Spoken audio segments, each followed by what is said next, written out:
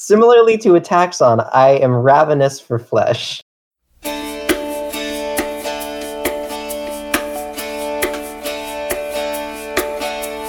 Waiting for a break in the rain, waiting for the moment to change your lane. I came home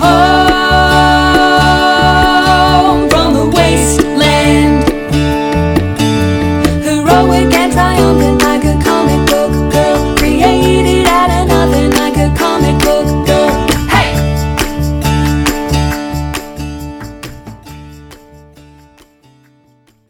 Hey, is everybody here? Yeah. Hello. Welcome back. Hi, everyone. Hello. So excited to talk about stuff this week. Woohoo. Yeah, is everybody's internet working okay? There was a big storm last night. We actually, so I moved back in with my parents for a little while. For a while, I was staying on campus still. Our power was out almost all of yesterday. Jeep. Oof. Yeah. All the way in California? Wow. No, my family moved out of California a few years ago. Oh, you just grew up in California. Okay. I grew up in California, but my family moved. But yeah, no, it was actually my dad and I were coming in, and we saw a truck backing out of the road up to our house, and we were like, why is this truck backing out? It's so weird. And then we got past the truck, and we were like, oh, that's why the truck was backing out, because there was a line down like almost all the way across the road, and like a tree down most of the way across the road, like possibly live wires all over the road. We had to like kind of off-road a little, and we drove around. Yeah, I don't know if anyone else had electricity problems. I had power, but I did not have internet. We had to reset the router like 6 times. It sucked. Oof. Yeah, I tried to reset the router a couple of times, and then I went, and lots of other internet customers were also having their internet cut out. So I feel like a tower went down or something. Yeah. Okay, well, I'm glad that we all seem to have at least adequate internet for our class discussion today. So should we get started? Oh, yeah. Let's all, names and pronouns. Hi, I'm Brad, and I use he and they. Hi, I'm Parker. I use she, her, and my hand-washing mantra is the original Poké app with just the 150 first batch of Pokemon. Parker, are you going to introduce yourself with a fun fact every single time? That was my plan. Nice, I like it. I'm Cassandra. Extreme hand washing challenge. Do the Brian David Gilbert Pokemon rap. Don't know what this is. Anyway. You'll be washing your hands for like 6 minutes. Culture references, I don't get aside. My name's Cassandra, and I use she, her pronouns. And now I want to think of a fun fact. Fun fact, I found a tick crawling on my hand earlier today. I hate that. Yeah, it was pretty bad. It was probably an Animorph. It was not. Though, so I flushed it down the toilet. Good. That's where it belongs. That's not where Animorphs belong. Anyway, Urso, maybe you could introduce yourself. Hi, my name's Erso Ren. It's pronounced Erso, not Urso. Sorry. And I took a picture of myself surrounded by all the Animorphs journals. Nice. And it was great. Nice. Proud of you, Amazing. Urso. You should send those to us. I will. It was a sight to behold. Y'all have hand-washing mantras? Like, I don't know. I just use... It's crazy how there used to just be 150 Pokemon instead of the 5,120 that we know about now. Before I really had my technique down, I was using the first verse of Welcome to the Black Parade by My Chemical Romance. 20 seconds is the recommended amount of time, and it's just enough time for me to, like, cry a little bit about how I'm undoing the work I did earlier of moisturizing my hands. Usually it's just the intro music to whatever podcast I've been listening to. What kind of podcasts have you been listening to? Yeah, what are you listening to right now? What's your current imagine you're washing your hands. I have to look at my app to remember what I've been listening to.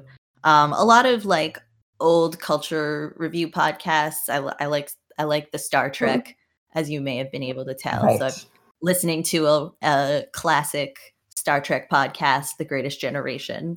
And what else is in my recently played? So they have the like Captain Jean-Luc Picard of the USS Enterprise as their theme Do they music. really? Yes. Oh my god, that's so funny. Oh, it's so Make good. it so. Make it so. 2-year-old Greyhawk. Yeah. And yet again, I am left with no idea what you're talking about. And so is our professor. Brad, your appreciation for the ephemera of culture from like way back in the day is like astounding, and I don't know anybody else who manages it in quite the same way that you do, just in terms of like holding all of that information in your head. Like, it's marvelous. I wouldn't necessarily expect anybody else to be able to match you in this regard, although goodness knows I've tried on occasion. Thanks, babe. That's a nice way of saying that I make inside jokes only with myself. Don't we all? I think it's cute when you do it. Anyway, Anyway, class discussion. Yeah, so let's start out with this one. This has a lot of questions about unreliable narrator, even more than any of the Mhm. previous 4. in which this whole thing gets absolutely turned to 11. Yeah, it's so intense, and like there's a lot of stuff that happens like sort of personally with like the Animorphs. It's like intense, obviously, and then also like have a lot of intense, huge confrontations with like, you know, Wizard 3 and stuff. Yeah, see, Brad, Yeah. Brad, this was why I was like desperately trying to play it cool when you were saying, "Oh, maybe Marco's mom is alive." There was no maybe about it. I was 100% certain Marco's mom was alive. As soon as in this journal a little bit later, he gives us more specifics than we'd gotten from any of the other Animorphs, that she died in a mysterious boating accident and her body was never found. Mhm. Like, I was like, oh, she abducted. I would say you called it, but this was like 100 years ago, so... Well, you know what? I was homeschooled, so I get to call. I take my victories. You called it, babe. Great job. Let's start at the beginning. Okay. So Marco kills some guys. He claims Like, he claims is that it he's like checking, but I'm like the way that he describes like hitting them, I'm like, even if those people are technically still alive while he's checking on them, like they're gonna die. Yeah, I agree. Gorillas aren't really well known for calling 911. There's a lot of that in this book of like them making sure to remind us that, oh, no, that guy's still alive. Marco didn't kill him. It's like, And, did you follow up with him at the hospital? Yeah. Who's gonna pay his hospital bill? This is a common trope in all of the superhero media that Marco Yes. mentions a little bit later as inspiration for himself. Is like, I am every superhero. They also definitely don't kill people. Yeah, he mentions Spider-Man. And I've actually seen an old video about one of the Spider-Man games, and both Spider-Man and Batman, one of their things, they don't kill people. But like Spider-Man in this video game absolutely does things that kill or permanently maim people. And that's just not even true about Batman even remotely. Like, Batman kills people. It happens. I had no intention of killing anyone. I hoisted the knife guy into the dumpster with his friend. He wasn't breathing real well, but I figured he'd survive. No, Buddy, the No! first rule of emergency medicine is check the airway to make sure that they can breathe. I was literally just thinking about this because I was just thinking about what I would do if I needed to give someone CPR while we're in the middle of a pandemic. Like, would I give them mouth to mouth or not? And I was like, the very first thing you do is check if they're breathing. Well, I mean, you want to clear the airway first and then check if they're breathing. But that's why I've got one of those, I've got a CPR mask where it's like a one-way intake valve. Just to clarify, so Marco runs into a couple of people who are shaking an old man down for money. This kind of thing really happened in the 90s. I feel like I've never seen this actually, or like heard about this actually happening. This feels very weirdly, I mean, sort of comic book, like we were talking about, or just this, it feels very stilted and made up. I feel like this is sort of Marco's perception of the situation that he's in. Like, I think Marco especially likes to characterize things in a lot of different ways, and maybe some of the other Animorphs don't really write about it in such a stylized way, but Marco especially seems to only be able to interpret things through the lens of, oh, this is like a comic book thing I'm doing, or this is like a masculine thing that I'm doing, or oh, this is like a fun friend thing that I'm doing together with my friends. And like he has to sort of like put on these different, not masks really, but like it's his way of it just feels like a filter. He code that switches a he lot. views reality. Yeah. And like this sort of feels like his way of dealing with what otherwise is a pretty terrifying situation. Like these people have like not only a knife but a gun, and this man could die, and he is going to change into a giant gorilla and deal with his groceries later, just like Spider-Man, and mess up these guys and go about his day. And how else can you interpret that aside from like a superhero situation? So I really think that it is his way of coping with it. That's a great reader. So Yeah. And if you think about like superhero violence, like the violence in superhero movies is often abstracted and like not showing a lot of realism, like saying, oh, head trauma isn't that bad because we're not. Yeah. And so that also allows, using superheroes specifically would allow Marco to distance himself from the level of violence actually being committed. Yeah, I mean, because it's just like, I get that in a lot of superhero movies, it's like, oh, that person is superhuman, but plenty of superheroes are normal people with like special equipment or very, very highly trained, and it's like, they should be injured just like everyone else. If Sure. your very athletic spy character gets clobbered in the head, they're dead. I read an interesting academic paper recently about about kind of drawing a comparison between the highly choreographed fight scenes of the like superhero mega blockbusters of like 2 decades after this or something like that, like compared to and contrasted to the like massive choreographed dance numbers of films being made in India at around the same time. It was really cool. It was a cool paper. Yeah. Then we get a little record scratch. Marco, time out. You've left out a few things. Like, how can you turn into a gorilla? You're probably wondering how I got in this situation. And he gives a little background. The Animorphs are having a meeting, and Marco decides to tell us that he notices that Cassie and Jake are snuggling up together, Aw. even though no one's supposed to really know. So it's interesting because we haven't come back around to Jake as a narrator yet. But when we were talking about those moments when last time when Jake and Cassie think they're going to die, and they sort of, without saying I love you, say that. Mm-hmm. I think in your memory, Cassandra, they didn't really address it. And maybe those two characters don't address it in their books, but Marco knows what's going on. Yeah, I mean, I think Marco is very emotionally perceptive. I think Marco and Cassie were the two most emotionally perceptive of the Animorphs, but I do think that Marco is at least somewhat better at self-analysis than Cassie. I feel like Cassie can have a bit of a gap in her emotional awareness when it comes to analyzing her own emotions and where they come from, whereas I think Marco maybe does cover things up, but I think he at least knows what he's doing emotionally, even if he is like immediately goes then, well, I'm going to ignore that and bottle it up. I think they come from very different places. Yeah, I agree. Yeah. So, but I think that Marco and Cassie, because both of them in their narration, you really see them really doing a good job of characterizing the other Animorphs and summing them up very well and really understanding how the other Animorphs function a lot of the time. And so I think Marco is a very emotionally perceptive person who does not necessarily use his powers of being emotionally perceptive for good, but he notices that Cassie and Jake are interested in each other.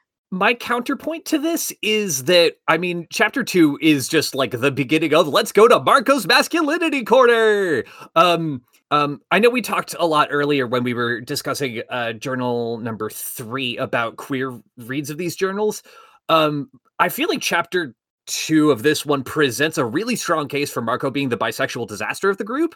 Yeah. Can I Gotta just have one. Gotta have please? one. Can I just read Marco's description of Jake? Yes. Yes. Jake is my best friend. Even though, unfortunately, he's kind of a pain sometimes. He's one of those serious type guys. You say the word responsibility and he snaps into action. He's the kind of guy who always seems like he's bigger than he actually is. That's because he has that whole I'm in charge and you can trust me thing going on. He has sensible brown hair and trustworthy brown eyes and one of those confident chins. He also has a great sense of humor and is very smart, and I would trust him with my life any day, any time. Not that I would ever tell him that. I would love to tell Jake that he's my best friend and I would take a bullet for him, but real men don't express their feelings. Oh my God. I love your real man voice.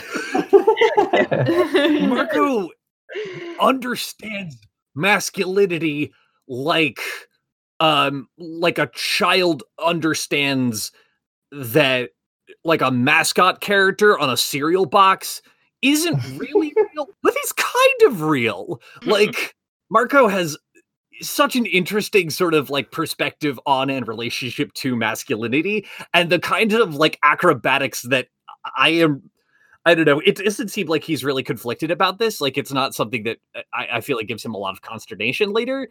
But oh my God, just like I had a couple moments where I'm like, oh my God, these teens.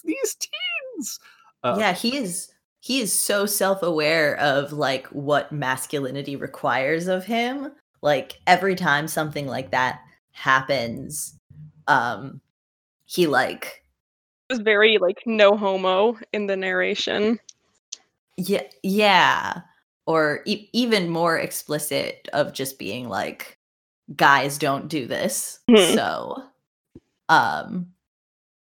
which I think a lot of teens aren't even there yet to verbalize why they do what they do. Yeah, they're like, this is something I shouldn't do, but I don't know why. I just feel this sense of unease. It's the parentification, in my opinion. And Jake talks a little bit about that. Jake has a couple of these moments, but Marco has so many of them. He's thinking about it a lot more actively and a lot more frequently. Mm-hmm. Yeah. So you think that the parentification of Marco by his dad has something to do with his increased sort of social awareness? Well, I think his dad's depressed, like very clearly. We see in the text that he has like signs of clinical depression because of what happened with his wife, obviously. And I think Marco feels the need to take responsibility for like needing to be quote unquote the man in the house. And not only what that means in terms of responsibility realistically for like, I don't know, not, like preventing the end of the world, quote unquote, and making sure that his dad, like, I don't know, doesn't sleep all day or something, or like making sure that he can, like, I don't know, go to school and be a responsible kid, but also like he has this sort of masculinity that he has to live up to that his dad is not performing because he's depressed. And I think that he just feels sort of lost without that. Yeah, he definitely, he is the caretaker at the very beginning. He's bringing home groceries, like he's bringing home the bacon. That's an important part of his identity and his sort of whole relationship with the paternal figure in his life. I think he kind of thinks of himself as the man of the house now. Mm-hmm. Exactly, yeah. And being the man of the house comes with all this other masculinity baggage. Yeah, not that he, I don't feel like he feels like that's his role in the Animorphs necessarily, but like just, with regards to, because I feel like his role in the Animorphs, he feels like is very different. Yeah, I mean, the team dad in the Animorphs, Jake, absolutely. Yeah, clearly. Jake is team dad. Jake is actually kind of team mom sometimes, but Jake's definitely like the parental figure of the Animorphs. Mm-hmm. In as much as they have one. I do think also Marco's description of Cassie is kind of funny. I love the part about the wolf. Cassie is the one who is least like me. If I'm comedy, she's poetry. Great. Oh, really good. Really good bit. She's a natural peacemaker. She's the one who knows when you're feeling bad and will find something nice to say that makes you feel better. And it's not like she's manipulating. She really cares about things. She's like sincere or something. That was the one I was my favorite part. To. I want to say my favorite part of his description of Cassie is really long. Actually, I think he finds her a little bit confusing But I just want to say my favorite part is you go out to her barn and you'll see this little short black girl in overalls and boots with her arm halfway down the throat of a wolf that could just bite it right off. And she'll be smiling and acting like it's no big deal. And the wolf will be just standing there, looking like he's trying to earn a gold star for being the best little boy in school.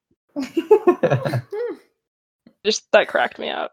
Yeah, I'm Yeah. looking forward to more interactions between Marco and Cassie because we don't get a lot of direct interaction in this. They one. really bounce off each other a lot, sometimes in good ways, sometimes in bad ways, because I think Yeah. Marco's right. They do have very different personalities. I think that's part of why Marco spends a lot of time describing her, is because he's a little perplexed by her.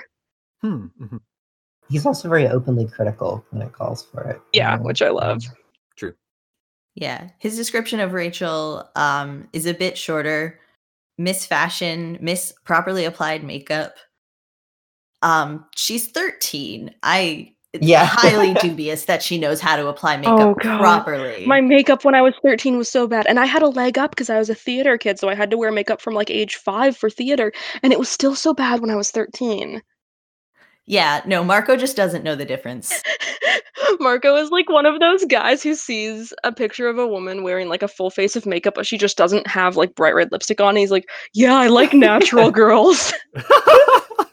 Completely I like girls who agree. don't wear any makeup.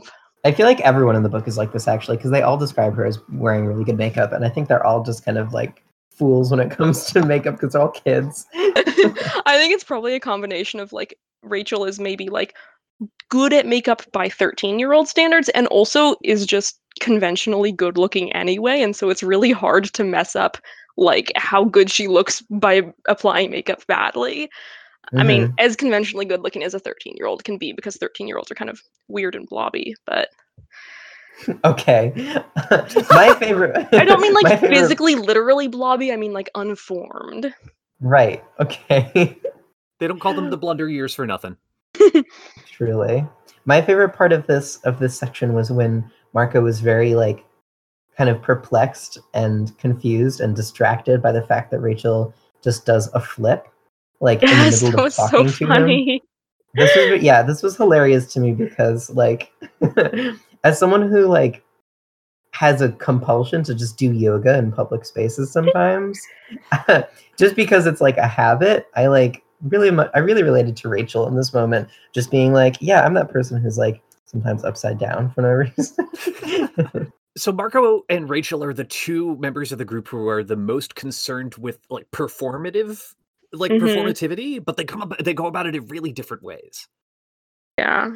And I think they don't get along because of the different ways they go about it. They do sometimes have like a good banter going, but then also sometimes they like get into big screaming matches. True.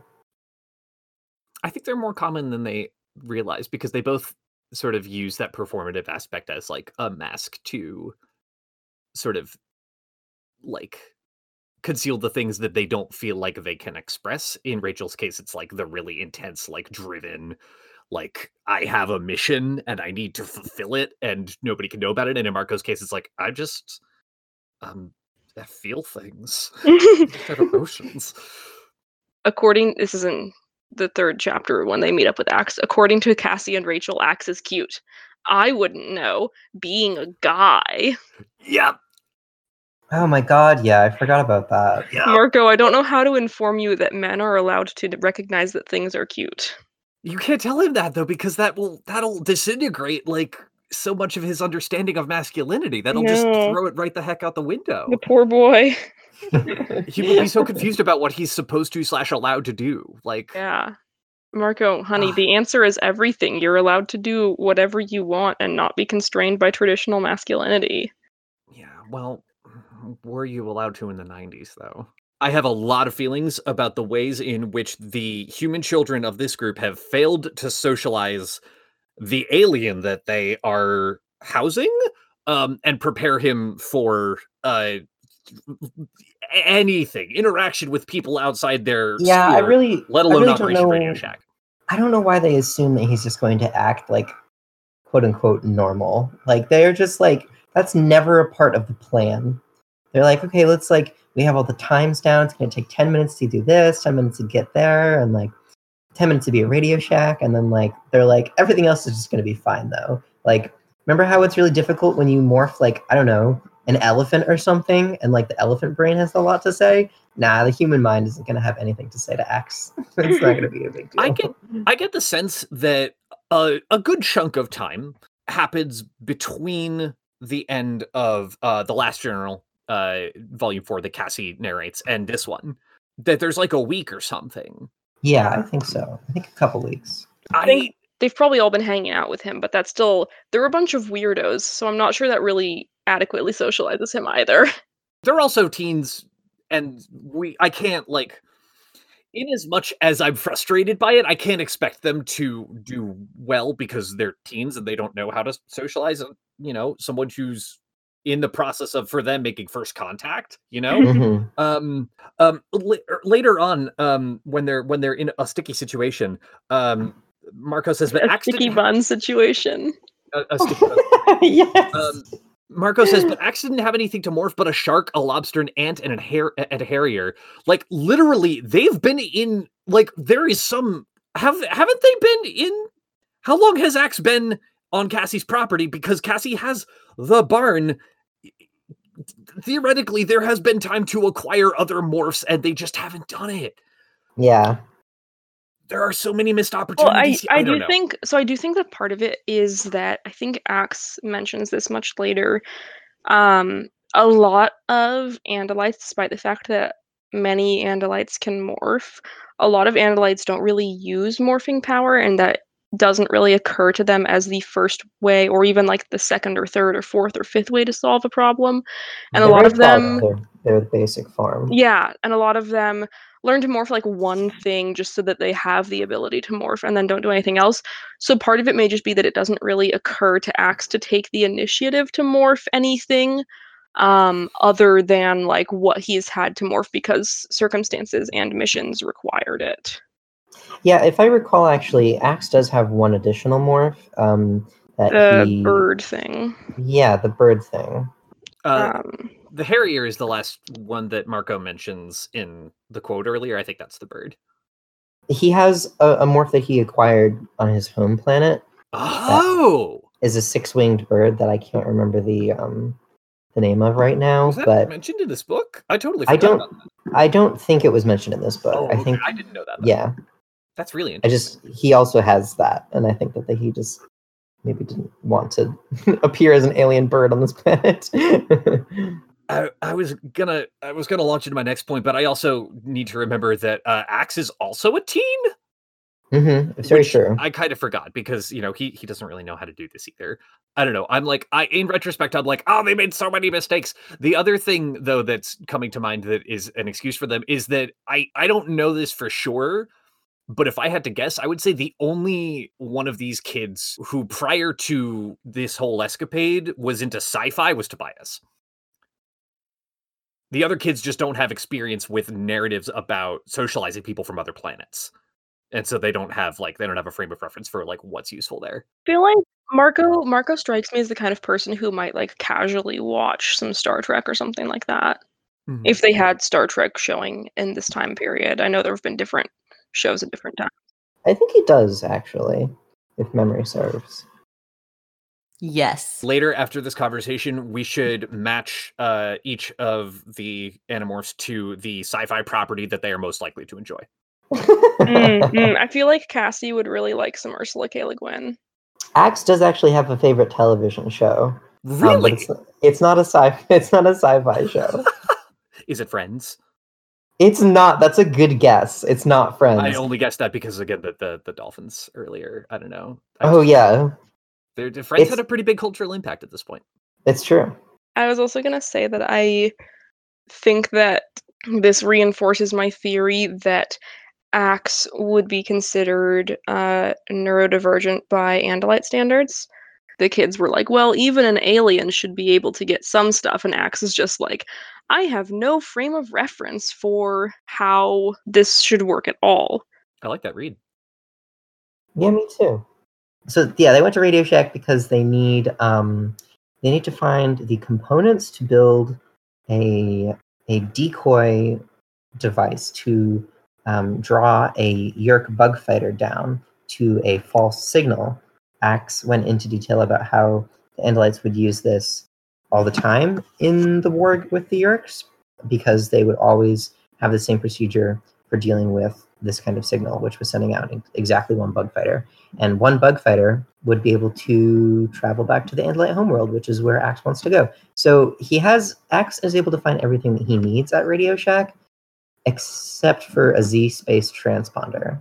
I feel like this has to be a crowning achievement in Andalite history. The moment that Aximili Escaruthi-Sil generated 90% of an interplanetary distress beacon out of parts purchased at a Radio Shack. Right, it's quite blown away by this. Right. Anyway, even before like all the planned stuff, I'm just like, you're literally going to do this at Radio Shack? Holy cow, okay. Yeah. So Axe messes everything up and is super socially awkward, and it gave me intense anxiety, and the cops come. Yeah, that was bad. And the only way that they think to hide, the only possible way they could possibly hide in this grocery store with lots of aisles and doors is to turn into lobsters. Oh, God. They do the worst morphs in this book. Just absolutely the most This horrifying book morphs. This so one was very nasty. hard for me to read. I felt it like was really intense. I felt like I was dry heaving a little bit. Yeah, the lobsters are a bad time. But yeah, so we have a scene in which, thankfully, a human that they run into is not a human controller, and just like happens to believe them and thinking that everything is a bad dream. That like chant that Marco comes up with, like, catch me in the Coven at 3:22 a.m. on a Friday night in my backyard, chanting "Eat, eat, kill, and eat." It's like, Oh my god. Also, you don't take the rubber bands off when you boil a lobster. Like, you keep them on. I don't know. Wait, you do? No, you don't. You don't take the rubber bands off before you put the lobster in the water. Gross. Wait, okay, I'm sorry. I just thought of something because of what Parker said. What if you were a witch and you could also morph so you were also your own familiar? Okay, so moving on. I think there's something interesting about the fact that Marco doesn't know what his lobster senses are telling him. Like the fact that like the animal senses alone are not enough to correctly perceive with the sort of sensory apparatuses he has. He needs the animal mind as well. Like that was really intriguing to me, and I think Yeah. I don't know. I didn't have. I think so as well. That's a really thought that was interesting. Mm-hmm. I had not thought of that. So they demorph in front of this poor woman, and she is scarred forever. And This is why we have amnestics now. Yes. Yeah. And so they leave her home. Marco has a nightmare. Oh yes, he has. Marco that has a nightmare. body horror nightmare. There's a lot of body horror in this one. Yeah, there really is. And An he, extreme amount. I'm gonna make a confession real quick. please do. At the beginning of chapter 9, I fully didn't recognize that it was a nightmare until Marco, wake up. like I thought it was just a transition from, hey, we're gonna leave this extremely awkward situation of we've just turned into people and told you to get rid of all your lobsters and leave you probably scarred for a while, immediately to Jake and I are playing video games at the mall. I'm like, what? You just escaped being boiled alive and now you're playing video games at the mall? Reasonable. I got punked so bad by Marco's tricks. By the goofy, it's not a goofy trick, it's just a nightmare, but I got very wrapped up in the story. I didn't realize that it was a nightmare Well, it's sequence. the way he chose to write it, ostensibly. We got to see the example of Marco's father being really, really despondent and difficult to deal with. He can't deal with his emotions, and Marco can't really deal with his father having these emotional issues. He goes on to say, part of me is mad when I see him that way. Part of me just wants to say, Dad, get it together. Let her go. She's dead. She doesn't want us spending the rest of our lives mourning. But I never do say that. And that's just really interesting to me because he feels like, he has to take responsibility for this. And I don't know if Marco has ever had room to like recover and heal from this like trauma of his mother leaving, because his father is always so out of it. Like, Mhm. which, I mean, it's not like you can blame him for it, but especially with the pressure of saving the world, I'm sure he feels very suddenly responsible. So, Yeah, and he's kind of Yeah. had enough of that. And he indicates that later. and then we realize that we need the Z-space transponder, and that whole thing happens.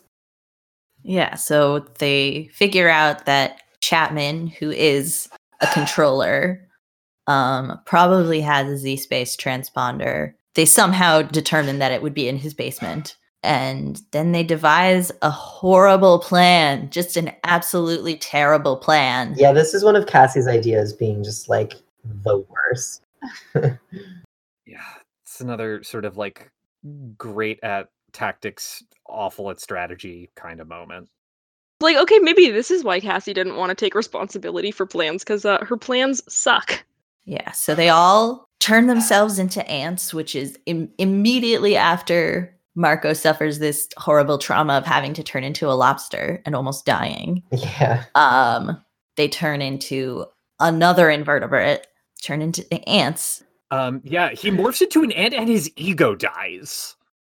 Yeah, that was maybe of all the body horror that happens in this book, I think that was the most horrifying thing when they all, let me find it. Beginning of chapter 12. Thank you. There was no me. My antennas swept the air, strange, not home, not colony, enemy territory. Tobias, who's unaware of what's going on, asks how they're doing. There would be killing soon. So the ants have total control. This is sort of an interesting inverse. They've done like wolves and birds and sort of like slightly smart animals and been able to overcome those like and get used to them. When they did dolphins, they had extra trouble overcoming the dolphin mind because the dolphin mind was so smart and so like not similar to human, but you know, like the thought patterns they almost didn't notice. And this, there's nothing there. There's just absolutely nothing there, but it completely consumes them like a void. Just the thought of like my legs, like as Marco is observing and thinking about his environment, he like is using personal pronouns just by accident, and every time that comes back in, he's reminded, oh, me, am I a person? And then I screamed inside my own head. Tobias said later that it scared him half to death. He thought I was being killed. That wasn't it at all. I had been reborn. And then everybody's screaming. And Axe is asking, what kind of creatures are these? He sounded terrified. They have no self. I was lost. They're only parts like cells. Yeah, this definitely is one of the scariest moments. If at least in the whole journal, then perhaps like maybe all of the journals. It's really intense. Like, Ego death's no joke. yeah, you know, people's understanding of what different brains and minds were like in the 1990s, I think, was very different. And so his even his capacity to understand what's happening to him is so much more. It's so simplified, but it's so gave me the chills. But they kind of succeed, at least. This really reminded me of some articles I've read about like meditation and meditative practices going very wrong, especially for like people who have a history of mental illness or people who just for whatever reason their brains are not wired in a way where meditation is good for them. Yeah, that makes a lot of sense. I mean, that's why a lot of mental health, like you can't just say one thing works, because one thing that's very helpful to one person's, another person can turn that around and turn it into self-harm or just by accident be harmed by it. Yeah. Or it can just straight up not work for them. Like, I've never been able to meditate because my brain does not shut up, ever. Yeah, also I think meditation has in like historically at least, had kind of narrow definitions of what it can mean. Like you sit and you like listen to music and you're calm, but like meditation is sort of like a flow state, and any way that people can achieve that is could be called meditation. So yeah, they once they snap out of it, they go down through the tunnels and out Amongst into the basement. boulders. Yes, which are really like tiny rocks, I guess. Mhm. Yeah, I also got claustrophobic just thinking about this. Ugh. Yet again, Marco uses humor to try and cope with his emotions. I'm sorry, I was just gonna say there's a little bit of foreshadowing with the encounter they're gonna have later when that one enemy ant runs out from another tunnel. So then that's probably how the ants found them later. I want a pretzel. Ooh, I want a pretzel now too. They go and find the Z space transponder, aka the little P, and they haul it out, even though it's like compared to hauling a bus. And because ants are real strong for their size, something horrible happens upon their exit. It's so horrible. They are attacked Yeah. by enemy ants because they are in enemy ant territory, and being ants, their little weird robot bodies are chopped into pieces by enemy robot insect. Yeah, it's like things. like a zombie swarm almost, like you would Exactly. see in a movie of like people's arms getting pulled off because you're just completely surrounded and overcome. And they're barely able to morph back in time to not die of their injuries. It's terrifying. Marco describes almost being like cut in half.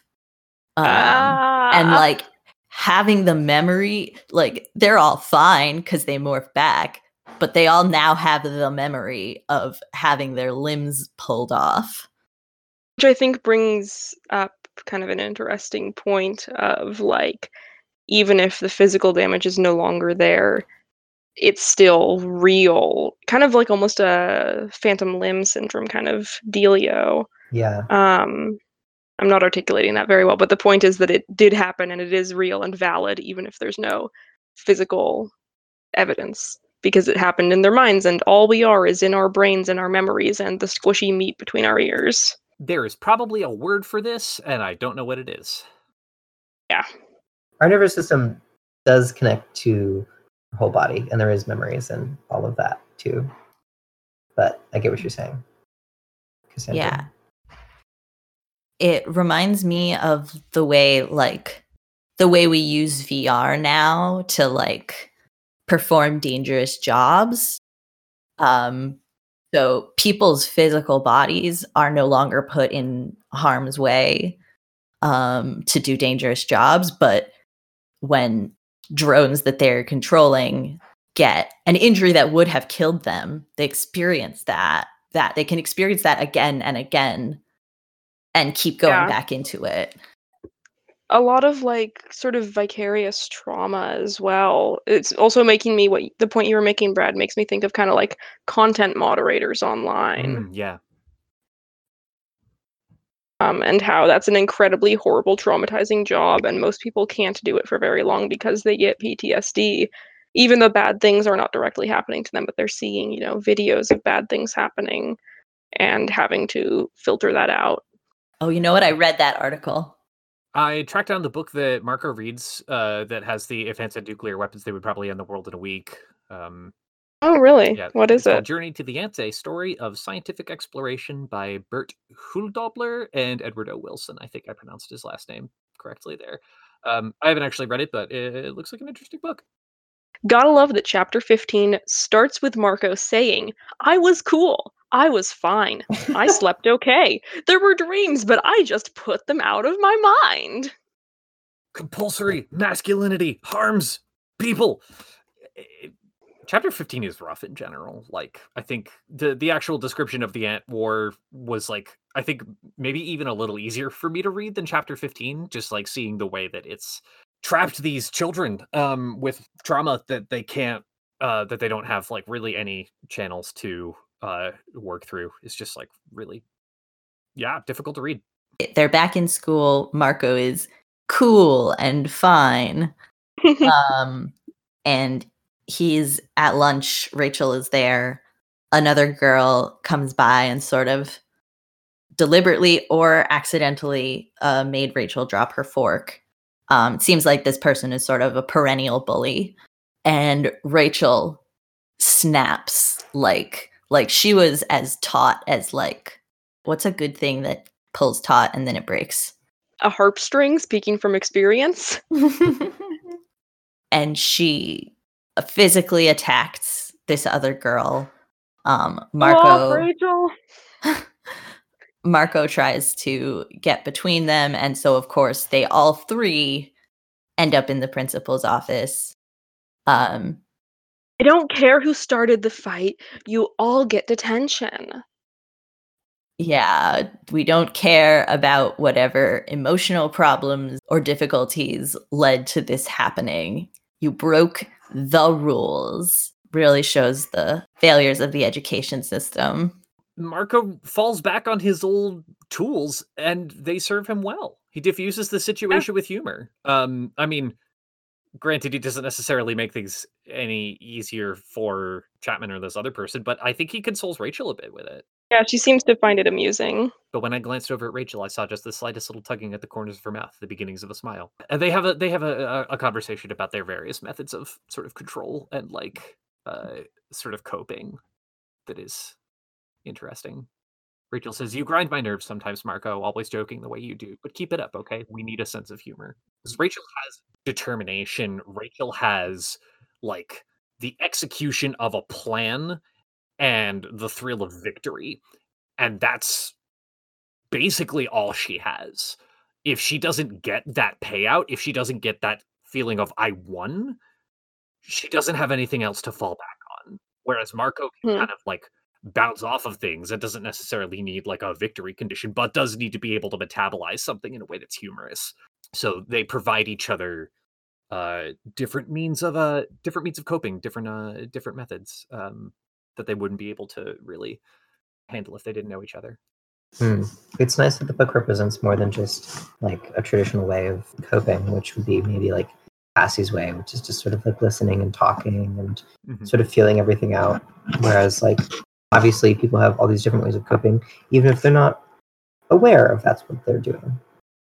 Yeah, like I think that Cassie may be in many ways the one who is coping most healthily, but also I have never in my life coped with something the way that Cassie has. So I'm just like, I'm probably more of a Marco. Yeah, I mean that's part of why I think it's part of why they survived probably is because they have a relatively functional dynamic. Yeah, they've all got flaws that we've explored. Now this is book 5, so we've read journals from each of the 5 Animorphs' psyches and like each of their flaws, and it seems like they're almost compatible with each other. Like diversity tends towards stability. They all have different methods of doing it. Strengthens all of them. They are ready to execute their flawless plan. Their totally great plan. To send a distress call to the Yeerk ship with a transponder with whatever like codes or frequencies that Axe knows, because the Andalites did this as well to do traps. The fact that the Andalites have pulled this before really makes it way more likely that they were going to see through it, and they 100% see through it. It's an absolute ambush. So the bug fighter comes down, the kids all morph and wait to strike. They all jump out, and then they realize that they are completely surrounded. They also chose a terrible location, like in a quarry. So in the middle of like a ditch, which is just like peak classic ambush location. Yeah. Like you can't have the high 100%. ground. You can't have the high ground if you're in the middle of a quarry. Aren't you always supposed to have the high ground in an ambush? Now, theoretically, isn't Tobias keeping watch here? That's kind of... Yeah, but he's got some. He's like he can't get out because of the wind. I think. Well, no, I mean, shouldn't he have been able to see them sneaking up? Oh, maybe they were already there. No, They because do they have would have. cloaking No. technology. Yeah, that's the way I assumed that they all got there, is they all flew down on their ships and stayed cloaked until the kids came out. Yeah, so our 5 kids and our 1 alien are abducted by aliens. Actually, for real, abducted by aliens. Finally. Not Yoop. oh, what's the name of the syndrome where you see a hallucination, like when you're still partially Sleep paralysis. Yes. Actual alien abduction, not sleep paralysis. And they ride up to the Yeerk mothership, all of them as their animals. Sorry, I have a thing a little bit earlier. I'm sorry, I wasn't sure what this quote was, but I just found it. This is volume 5 here, really highlighted for me how little I know about Andalite civilization. Axe at one point early on, I think in like chapter like 3 or 4 or something like that, tells, I think, Jake, fear is unworthy of a warrior. Which, really so it's like like, that y'all part. are not the kind of people who are like her, just doing what you fear despite your fear of it. Like, all I know about Andalites is that they have a monarchy and do some war. And in this bit where they're sort of like morphing into their sort of battle forms, Axe is like, you have an amazing variety of animals on your planet. Someday, when the Yeerks are defeated, Andalites will come here simply to try out the many animal forms. It will be like a vacation. Andalite morph tourism is a thing? Yikes! Yeah. Yeah. Yikes. Yeah, that might be outdated. I don't know. We would have to look into that. I don't want to say too much more, but Andalite morph tourism definitely took me by surprise, or at least Axe's rather blasé treatment of it.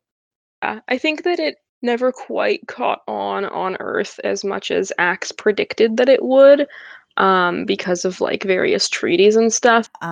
So they do go up in the spaceship and they have some conversations between themselves. Axe, yeah, he apologized. I'm sorry I brought you all to this. This is my fault, which, yes, correct. It is. And Marco, or no, Cassie, this is what Cassie says. Axe, you're only here because your people wanted to protect us. Your brother and a lot of Andalites died trying to save us. Nothing is your fault. And I'm like, okay, but or colonialism? He is being very overly generous here. Yeah, I don't think the kids are aware of the concept of a proxy war. Just talking about older history, like the conflict between the the USSR and the United States. They didn't necessarily ever fight on US like land or in Russian or Soviet, and also with the Chinese as well, but they had wars in Korea, and I might be remembering this incorrectly actually, but that like wars, a lot of small wars during that period were actually the two big powers supporting 2 sides of a local national conflict. And so with all of the increase in resources for both sides creates a bigger war, and also like bringing in US troops, and leads to way more casualties. But they didn't learn about this stuff in school back then. But yes, they have that conversation. I love that Marco points out that he has sort of fallen into the very classic fiction trope of, this is the last mission. And of course, the last mission, when you say it's the last mission, you're getting out of life after this, is the one where you die. So one last job before retirement. Yeah. Gonna go home to my wife and kids, just this last case with the rookie cop. Yeah. Yeah. I can't remember. How do we find out that Visser 1 is visiting? It's when they go to find the Z-Space transponder, they happen to poke through Chapman's files a little bit as well.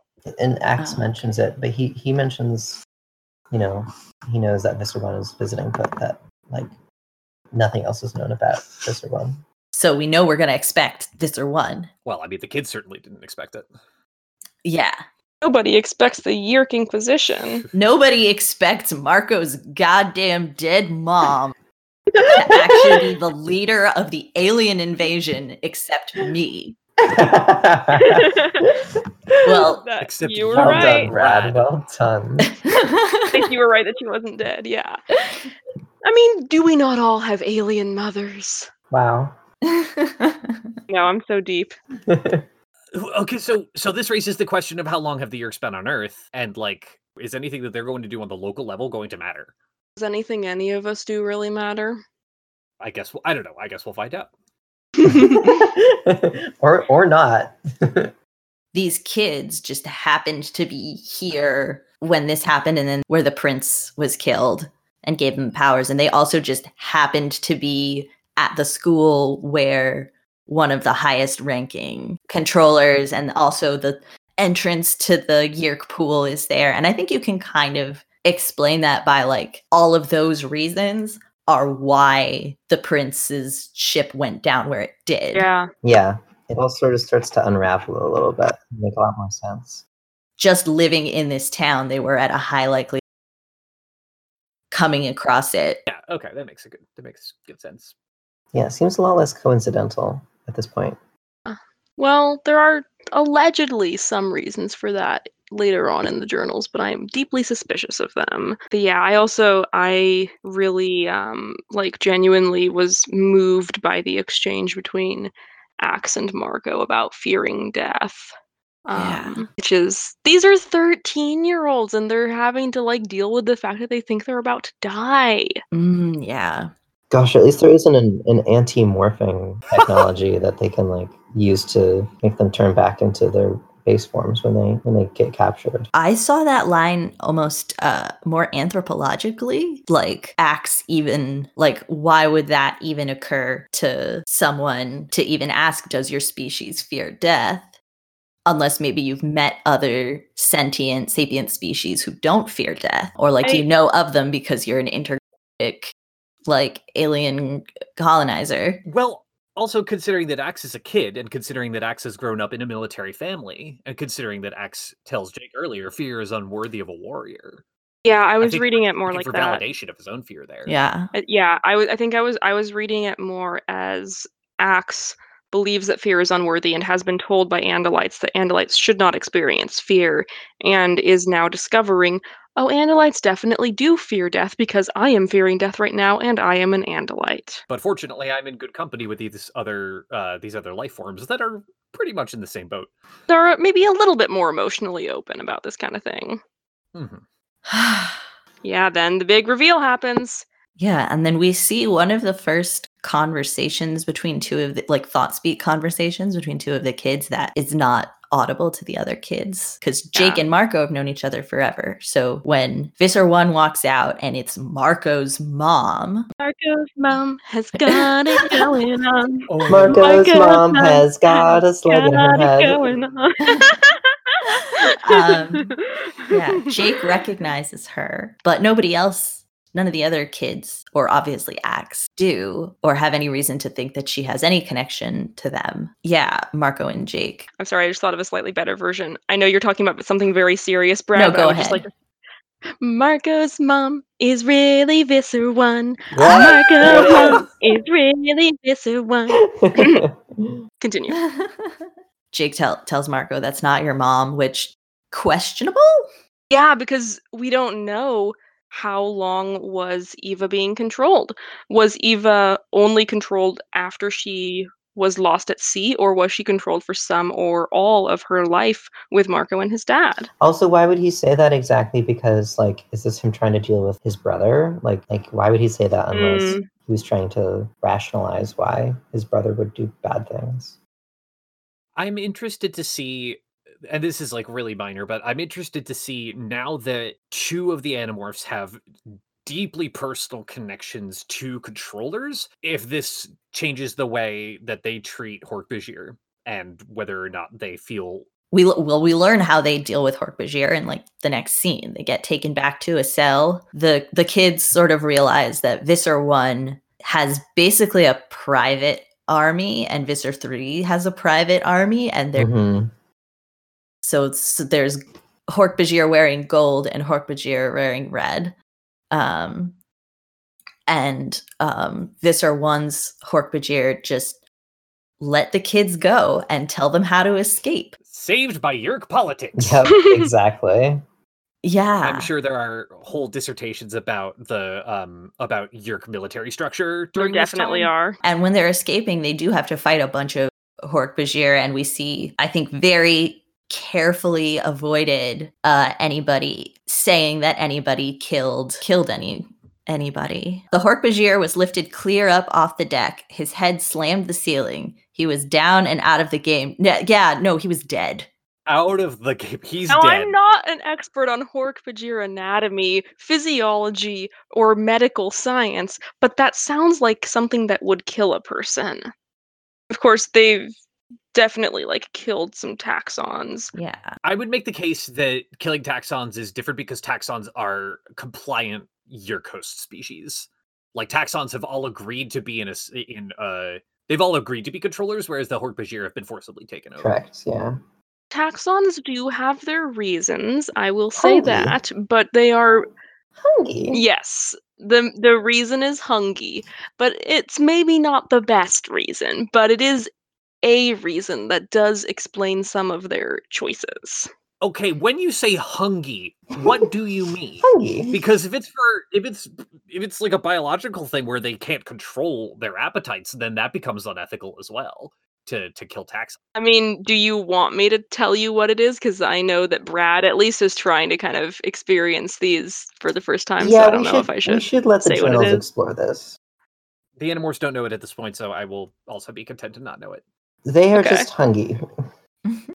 Me too. I should go Oh, yeah, soon. me too, actually. Me too. Yeah. Well, we are almost at the end of the book. They get into a space pod. They demorph so that Rachel, an elephant, can get into an escape pod, and they make it back to the quarry where they started. Marco, as we've seen throughout this book, Marco makes a lot of jokes that do not land very well. Yeah. But there's one I know that joke feeling. that he can't make. It was a kind of a joke now, I thought. The Yeerk mothership. My mother on the Yeerk mothership. Yeah, that was like, ooh, Oh, knife to the God. heart. Ha ha is the next sentence. It's just like, when you hear about this stuff and you read the stuff as a kid and you're like, oh wow, these were historical figures who were my age or who were a little older than me who went through all of this. That's so cool. And you're like maybe 10 years old and you're like, oh, 13-year-olds are so grown up. I'm sure a 13-year-old could do all of these things. And now as an adult, I'm just like, why did no one protect these children? And I know why, but still. Yeah, age gives you a whole different perspective on a lot of things. Mhm. Yeah.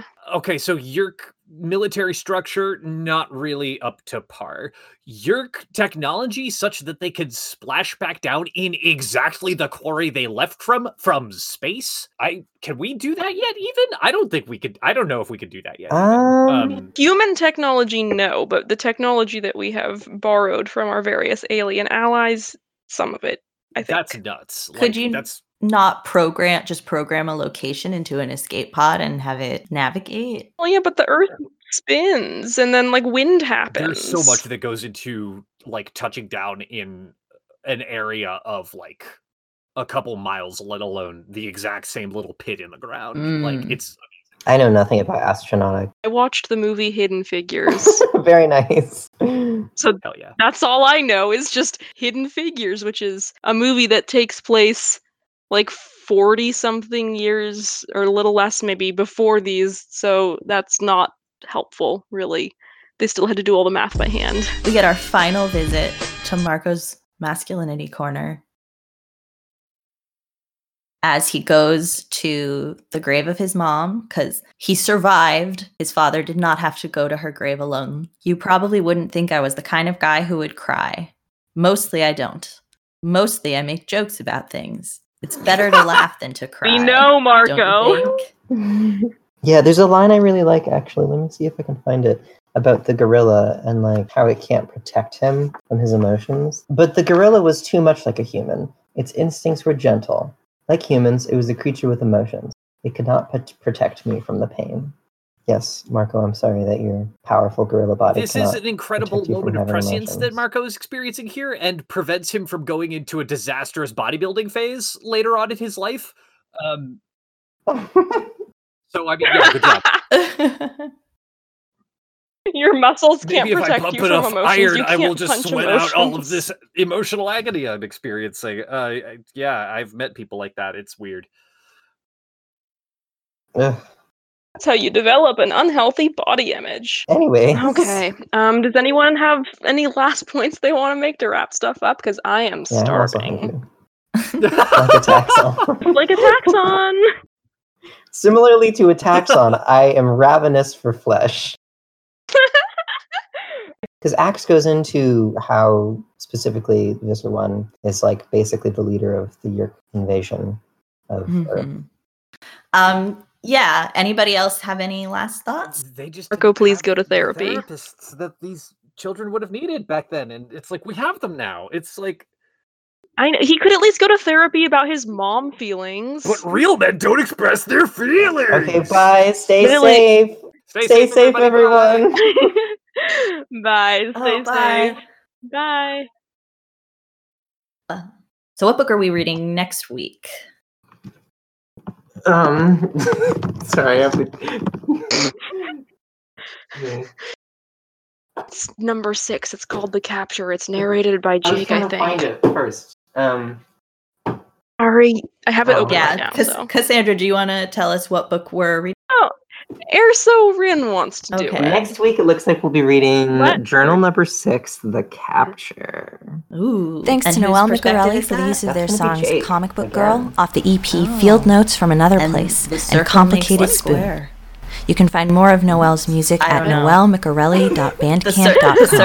The cycle continues. The Morph Report is Sure. hosted by Marina Malucci, Hamlet Cooper, yeah. and Anyway. Glenn. All right. You can follow us on Twitter at Morph Report.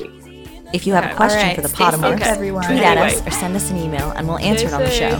show. Our email is themorphreport@gmail.com. Light 'em up, baby.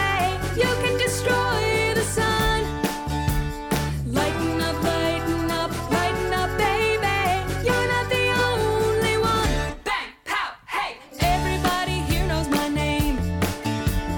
Everyone here knows how to Thank you for listening. Stay safe. baby.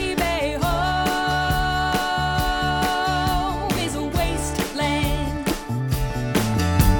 Stopping Armageddon like a comic book girl. Dead on page 11 like a comic